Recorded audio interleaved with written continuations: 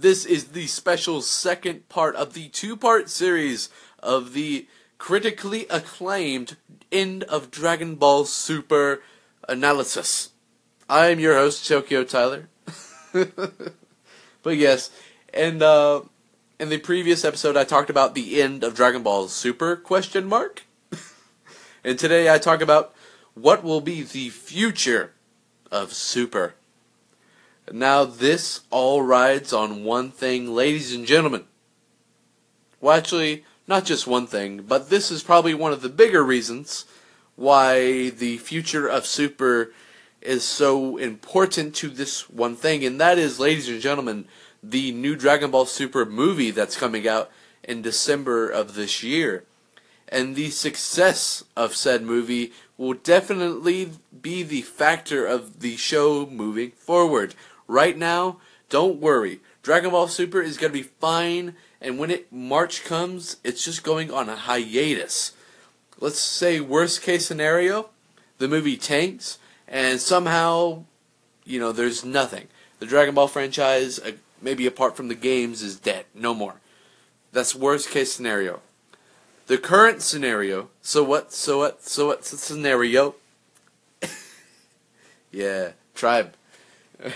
So the current scenario is pretty much like this. When March 2018 rolls around, Dragon Ball Super will be taking a break, which is common for anime to do. Honestly, it's okay to take a little break for the show, because they're going to be working on a movie. But I talked all about that in the previous episode. Today is what's the future of Dragon Ball Super. Now, I said this rides on the movie. And if I was in charge, I would ride on the momentum of this movie. And I would kind of incorporate it into the future storyline. Whether the movie happens and it's kind of the big bang, you could say, of the kind of current state. And maybe they do a big old time skip. And they travel like 10 years... whatever, maybe past the end of Z, maybe a little further, who knows? We have no idea. It's really silly to predict because it's really unpredictable at this moment in time. We don't have much information about this movie or about really the hiatus, how long it will be, if it's like permanent, if it won't be, who knows? But as we go along, I will definitely keep up the reports about it as well. So the future of Super is bright, I believe.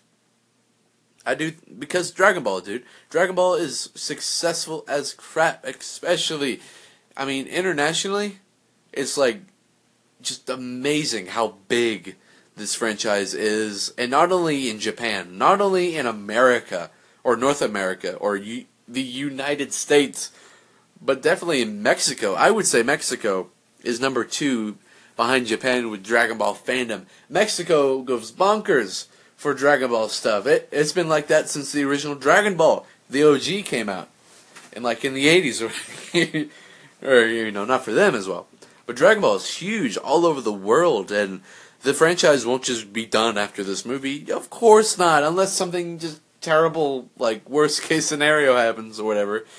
And I feel even if the movie tanks, there will be more Super.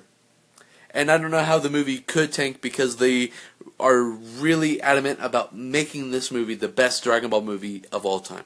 And I definitely think and feel that they can achieve that because they are putting everything on the table for this movie. And I cannot wait to talk about this movie more as we get more details. But the future of Dragon Ball Super is bright. I love bright future talk. I love it. I love it. You can follow me on Instagram at Tokyo_Tyler. Plus, you can subscribe to my YouTube channel. Oh, yeah. Which I did videos about this subject, and I might have went even further. I might have done a little less on the videos. Who knows? You should listen and watch and maybe compare the two. My name is Tokyo Tyler. Thank you so much for 51 episodes now. See you tomorrow. Sayonara.